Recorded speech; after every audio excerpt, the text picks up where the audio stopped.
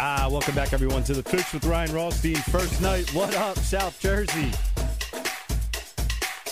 AM 1490, sports betting radio, every night, Monday to Friday, 10 p to 1 a.m. Sports gambling, obviously. Duh. Newsflash. Live analysis, live updates. We'll talk Eagles. Of course we'll talk Eagles. But it's going to be more than that. We're going to talk odds. We're going to talk, anything and everything in the sports gambling world, previewing, recapping. The list goes on. And the Eagles, minus 5.5 yesterday, favorites against the Washington football team, Team No Name. Minus 240 on the money line. The Eagles haven't lost to the Washington football team and the New York Giants since 2016. Unbelievable. Just an epic collapse. 27 straight points for the Washington football team. Eagles look good early, and then it was just an absolute mess. Carson Wentz sacked 8 times, and the list goes on and on. They didn't run the ball, as the fans like to say. Carson Wentz odds to win MVP before the game, plus 2,300. Now, plus 4,000. And I'm going to ask my good friend, NFL Eagles insider John McMullen next. If that's a good bet and much more, we're going to get into the Eagles' loss, what's happening, news and notes. Doug Peterson spoke today. John, what's going on, man? Hey, Ryan, excited. Back in South Jersey. Yeah, man. Football fix. This is the football fix. John and I have been on the airwaves in South Jersey before, a very popular segment, and we are reunited here. And you may have heard our podcast, Extending the Play. And guess what? That's not a podcast anymore, John. Now you can hear that right here on AM 1490 Sports Betting Radio every Saturday from 10 to 11. And John, follow John on Twitter, by the way, at JF McMullen. Follow the station at 1490 SportsBet and me at Wise Rye. So, John, what happened yesterday? Ooh, that's a lot to unroll right there. A lot to unfurl. It is, statistically, it's one of the biggest collapses in Eagles history. I think it's tied for number 5. So, anytime you talk about a loss where you have that 17-0 lead, even in the modern world, it's rare. But then you talk about the team that we're playing against. And by the way, have you dropped the R word yet? I think I did that 5 minutes into Extending the Play on Saturday morning, so I had to correct myself. But the Washington football team, they, Ryan, are unbelievably incapable of coming back from a 17-point deficit. I mean, this would be the last NFL team you would think, okay, they're gonna right themselves and come back. They just have no firepower. And if you think about the one guy who makes plays on that offense, Terry McLaurin, Darius Slay did a really good job taking him out of the game for the most part. So you look at the game book at the end and you see 239 total yards. You look at the longest play in the game for Washington was 21 yards. The longest rush was 20 yards. And they managed to score 27 points. And why? Short fields, 48, 45, 20. And where do the short fields come from? Carson Wentz turnovers. And, it's sort of a chicken and egg thing, Ryan. You can point to the offensive line. Obviously, they struggled. We expected them to struggle with no Lane Johnson. They gave up 8 sacks. Some of the young receivers, Jalen Reagor, John Hightower, probably could have fought for the football a little bit more. Bottom line, we're in year 5 of Carson Wentz, and he is not taking care of the football, and that's your biggest concern. Yeah, it just seems like year 5, and I know he's had a lot of hurdles. I know he's had a lot of injuries, and some people use that against him. And, I mean, it's not his fault, but it also indirectly is. I mean, your best ability is availability, especially in the National Football League, and he hasn't been available. But he just looked frazzled. He looked flustered. He got hit, and he got hit often, as I mentioned earlier, 8 sacks, the most he's ever been sacked. But, you look at Russell Wilson, and John, you know I often make this comparison, Wentz to Russell Wilson, and Wentz can't touch him with a 10-foot pole, a 10,000-foot pole. You look at Russell Wilson, he plays situational football, and so does Pete Carroll. Like, they understand if they have a lead against a really poor, constructed roster, a bad team. Yeah, exactly. That they know how to manage the game, manage their offense, and get the W and get out of there with a W. It just doesn't seem like Carson's able to do that. Are you concerned about Carson Wentz moving forward? A little bit. Russell, obviously, I don't necessarily like that in comparison. I agree with you. I think Russell's one of the sort of, and I hesitate to use the term game manager because too many people use that as an insult. He's far more than that. He's a superstar. He can win games for you, throwing the football, running, using his legs to move the chains. Any way he needs to win, he can win. But he also understands, as you mentioned, those situations, and there are different ones. You might be in a shootout with an Aaron Rodgers-like player who's having a great day, and you got to go out there. Okay, if we're going to win this game, we got to score 40 points. In other instances, like what the Eagles had with the Washington football team, they don't have firepower. So what do you need? You need a clean game, and that's all the Eagles needed. They needed to stay away from the turnovers, and they'd win that game easily. And Carson Wentz, for whatever reason, can't realize it. I think the better comp is Brett Favre, but even that doesn't work because you mentioned flustered. Brett Favre was a gunslinger, and I think that's where the comparison fits, in that Carson likes to make big plays, likes to extend the play. Another promo for Saturday morning at 10 o'clock. There you go. He's that guy, and he never wants to give up on a play, and he's always trying to hit the home run. And sometimes you need to just take that single. Now, Brett Favre used to do that, but where Brett differed, he never got flustered. Never got flustered. That's my concern about Carson Wentz. And it's so weird, Ryan, because in the first essentially 28 minutes of the game, you mentioned the MVP odds, he looked like an MVP in this league. And then in the last 32 minutes, he looked awful. I can't think of another star quarterback. Everybody has bad games. But to have that kind of swing in the same game where you look like a superstar and then you look like the worst quarterback, the worst starting quarterback in football. And that's what he looked like in the final 32 minutes of that game. It's just weird. Yeah, it is weird. And, there's one bright spot, and we're going to get a little bit more into Carson Wentz in a minute, and we're talking with John McMullen, extending the play right here on AM 1490 Sports Betting Radio. Every single Saturday morning, 10 to 11 a.m., you can listen to him live only right here. Zach Ertz, a prop bet before the season, John, 899.5 yards for the entire season. And I mention that because Dallas Goedert yesterday felt like the only bright spot to me. 8 catches, 101 yards, a long catch for 34 yards, and 1 touchdown. And there's been a lot of talk. Dallas and Zach, do you keep one of them? Do you keep both?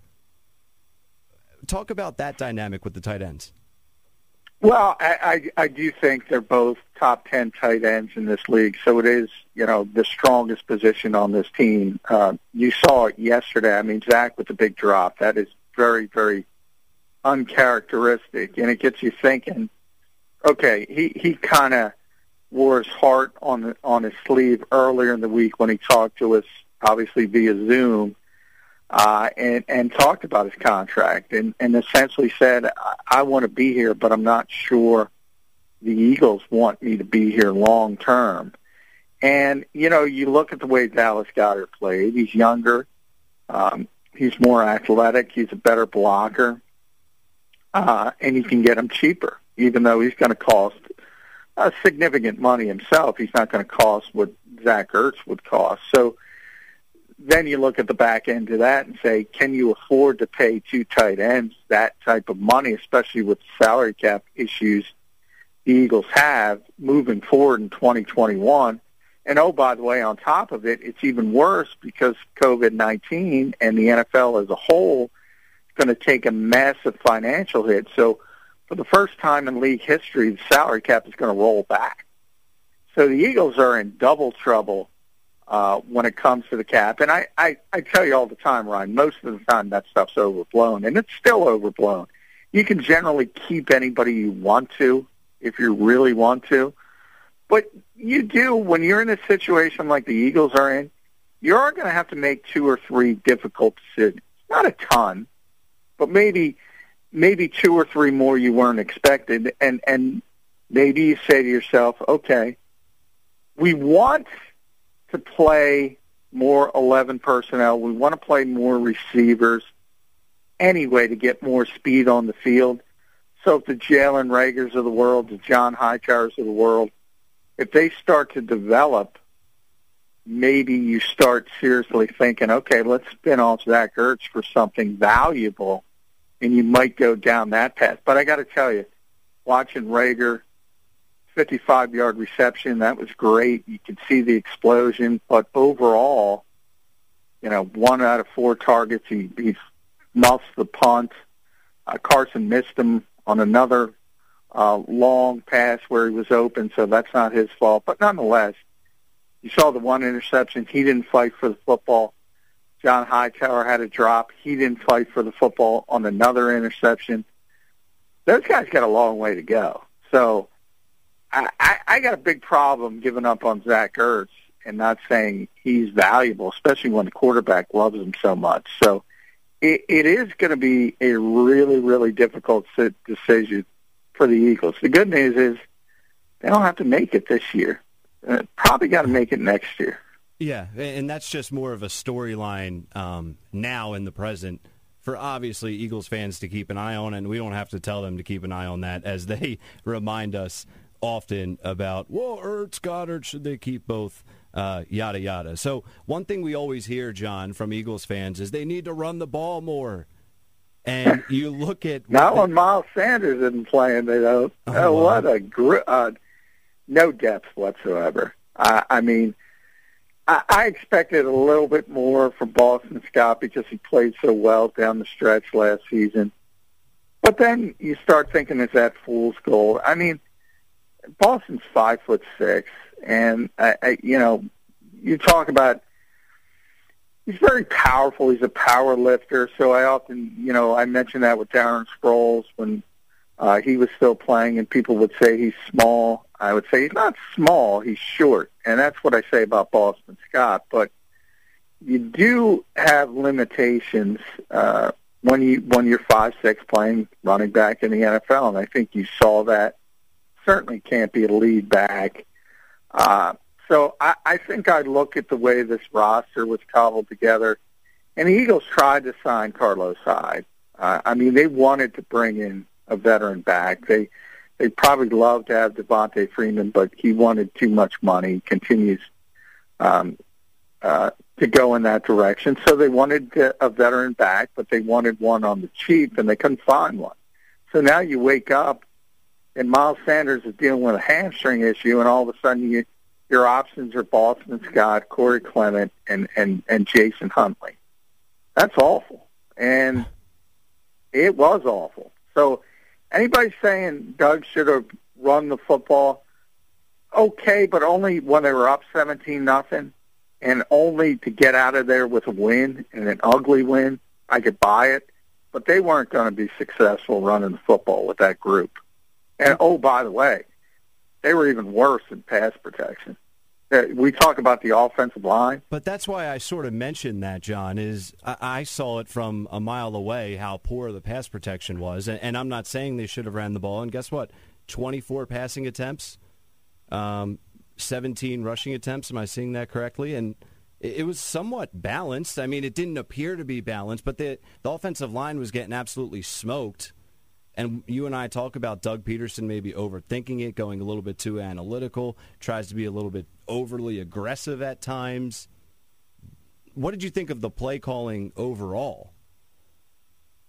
Well, I thought it was great. I mean, yeah. I thought they were doing, a lot of it, and I say this all the time, and I'm sure I've said it to you at some point.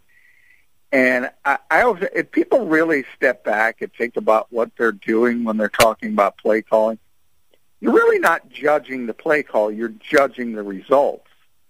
So, in other words, when Carson is dealing and he's having that great 28 minutes, the play calling looks great. When Carson is, in the bed, yeah, the but final there's a 32 rhythm, minutes. John, just to cut you off. I mean, there's a rhythm. When Carson's dealing, and I know, you're right. Hindsight, it's easy to be the guy to review and assess after the fact with the benefit of hindsight.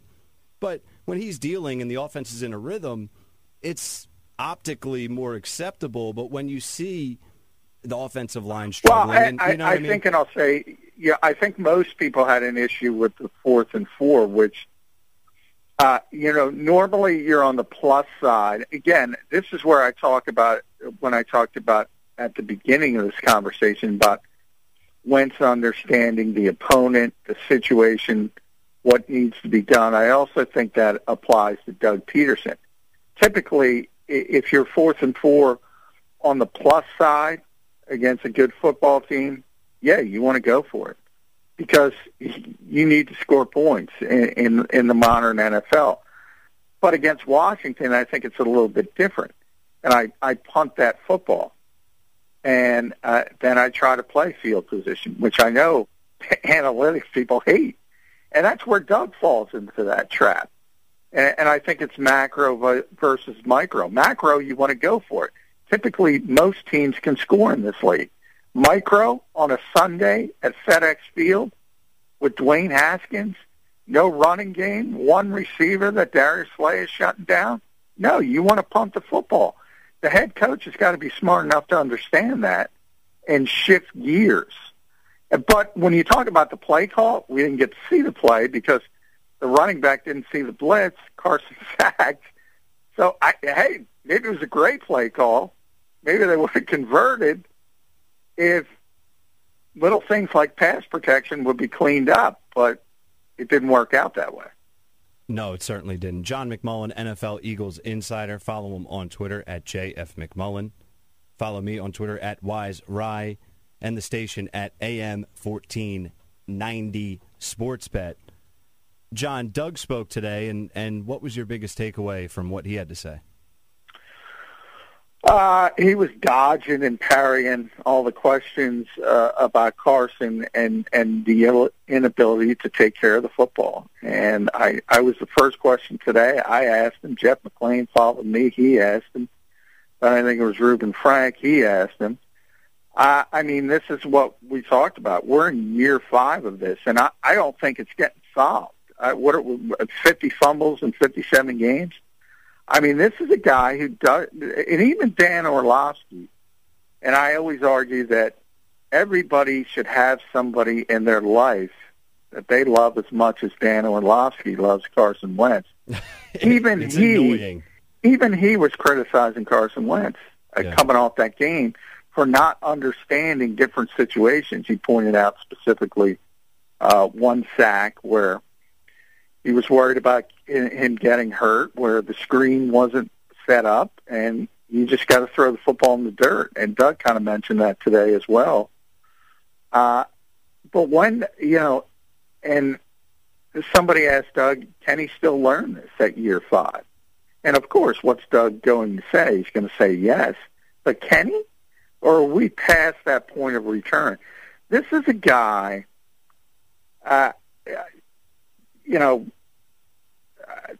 he's a home run hitter. And it's almost, if you go back to a different era of baseball where you'd have those big guys who would hit 220, but they'd blast 35 home runs in a different era of baseball. It was basically feast or famine. Yeah. I'm starting to think Carson's that type of player. He's going to make 3 or 4 plays in a game where you go, wow, that's amazing. And then he's just going to make these dumb plays. And I think that's where we are right now. I really do.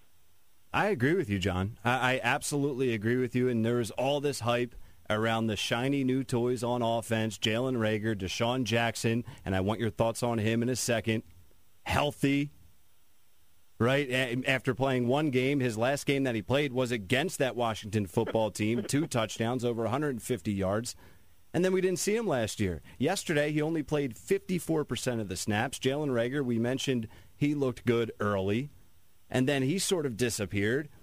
They have a lot of speed, and that's it. So I want your thoughts on Deshaun Jackson and why he only played 54% of the snaps. And guess what? I'm going to ask this. Is the team missing Alshon Jeffrey a little bit? Yeah, I think they are. I mean, when Alshon, well, at least I should say when Alshon is healthy and at the top of his game, I'm not sure if he's that same guy. But if he is, yeah, they miss that type of receiver, that big sort of intermediate guy who can catch the back shoulder fade and just use his body and move the chains. They could certainly use that. But you're right. I mean, they seemed obsessed with showing off their speed, and they hit the one deep ball, as I mentioned, to Reagor. They missed another one to Reagor. They missed one to Jackson, where they were both behind the defense, and Carson was just inaccurate. And part of that, again, has to do with not only him, but also the pass protection, because he wasn't feeling comfortable. So if you do execute those plays, everybody's a lot happier today. But I do think they got too in love with trying for that home run, and that's what I talked about with Carson as a whole. And now that he has this speed, I think it was only ramped up. You know, Ryan, if you look at this team late last season, out of necessity, they became a grinded-out team. And you had those long, and it's difficult to do, but the Eagles were pretty successful, and whether it was 14, 15-play drives, they didn't have the big explosive plays, but they played sound football. And not to say you have to do that or want to do it. You certainly don't want to do it all the time. You want to be able to get those quick hits, but you have to find that balance and say, okay, that home run, you know, that's, to use it, I'm going all Jim Swartz on you with the baseball analogies. Yep. But you swing for the fences when it's 3-1, not when it's 1-2 in the count. Or not any single count, every single pitch. Yeah, well, and by the way, it's probably a bad analogy because baseball today, everybody swings for the fences, and that's what Carson is. He's a modern baseball player. He would be always a great swinging for the fence. Yeah, he would look great in the Phillies lineup, batting .220. Yeah. You know, a ton of strikeouts. Exactly. That's Carson Wentz. So put him in a Phillies uniform, we'd have the same complaints. Yeah, and you learn something. You know, Greg Ward. Okay, Greg's not going to hit a home run for you, but he can move the chain. Use him. Use Boston Scott out of the backfield as a pass catcher. Instead, it's deep shot, deep shot, deep shot. And again, hey, it's fun when it works, but when it doesn't work, you're sitting there shaking your head the next day. Yeah, and it seemed like everything didn't work yesterday for the Eagles against the Washington football team. You're listening to The Fix with Ryan Rothstein. We're talking to John McMullen, NFL Eagles insider, the host of Extending the Play right here on AM 1490, Sports Betting Radio. Every Saturday, you can listen to Extending the Play with John, 10 to 11. And John's going to join me every night right here on The Fix. John, Denver just scored to take a 7-0 lead. Noah Fant with the touchdown. If you bet him to score the first touchdown of the game, plus 1,200. Did you do that, John? I wish I did that. I'm glad you. That's a nice little. I wouldn't have went Noah Fant first, but it's interesting. You know, I think we should say, Ryan, the first place Washington football team. Cowboys lost, Giants lost earlier. Yes, sir. The second level. For the fake news, the third story, which is Jake Asman schooling you on a tweet I sent over the weekend. This is the result of that said tweet. I got to talk to the guy after you who tweeted out that a new name was going to be announced in 15 minutes. Did you see that tweet? So I think Eitan was making the joke, basically being like, oh, we have a bad PR story? Well, let's announce a new name so no one's talking about Darius. Well, that was a bad joke. It went over my head. Yeah, he fooled you. See, I'm on Eitan's level there. He was doing a little, joking troll, being like, oh, watch them put out their name now. No one will talk about Darius. Guys, we'll be talking about their new name. That was awesome. And thank you, Jake Asman. Look at that guy standing up for me, and he said even I'm on his level. Jake Asman is on the second level. I was trying to bring you up there with that joke on Friday. I can't believe, of all people, you took it literally. The second level with Eitan Shander, weekdays from 11 a.m. to 1 p.m. Eastern. Del Val Insurance wants to save you 40% on your car insurance right now, and they will do it today. Here's managing partner Jim Muehlbrunner. A lot of people pay a lot more premium than they need to, and they may not have the coverage to justify what they're paying. There's no charge for the complimentary insurance review. You will save money, and you will connect with a company that is an advocate, not a broker. Go to dvigi.com or simply call Jim at 215-354-0122. That's 215-354-0122. I've met clients that think that I, as an independent agent, charge a fee versus going direct to Geico or going direct to Progressive. We do not charge a fee. Let Del Val Insurance save you up to 40% on your car insurance. Get your complimentary review. Call Jim Muehlbrunner directly at 215-354-0122. 215-354-0122. Your savings are a phone call away. My name is Frank Halber, and I serve as president of Ask Me Local 1637. Every day, countless lives are devastated in our country at the hands of the opioid epidemic. Whether sparked by a pain-related work injury or other issues, many of those afflicted are family members, friends, and co-workers. It may even be you in desperate need of help. No one is immune to the effects of this terrible epidemic. If you or someone you know or love is suffering from addiction to opioids or other substances, don't wait another day to reach out to someone and seek help. I have personally felt the pain that this epidemic inflicts, and I beg of you to tell a friend, a family member, or a professional now and get the support you need like your life depends on it, because it does. Remember, it's not where you start the race. You're hearing AM 1490 Sports Betting Radio. Listen online at 1490sportsbettingradio.com.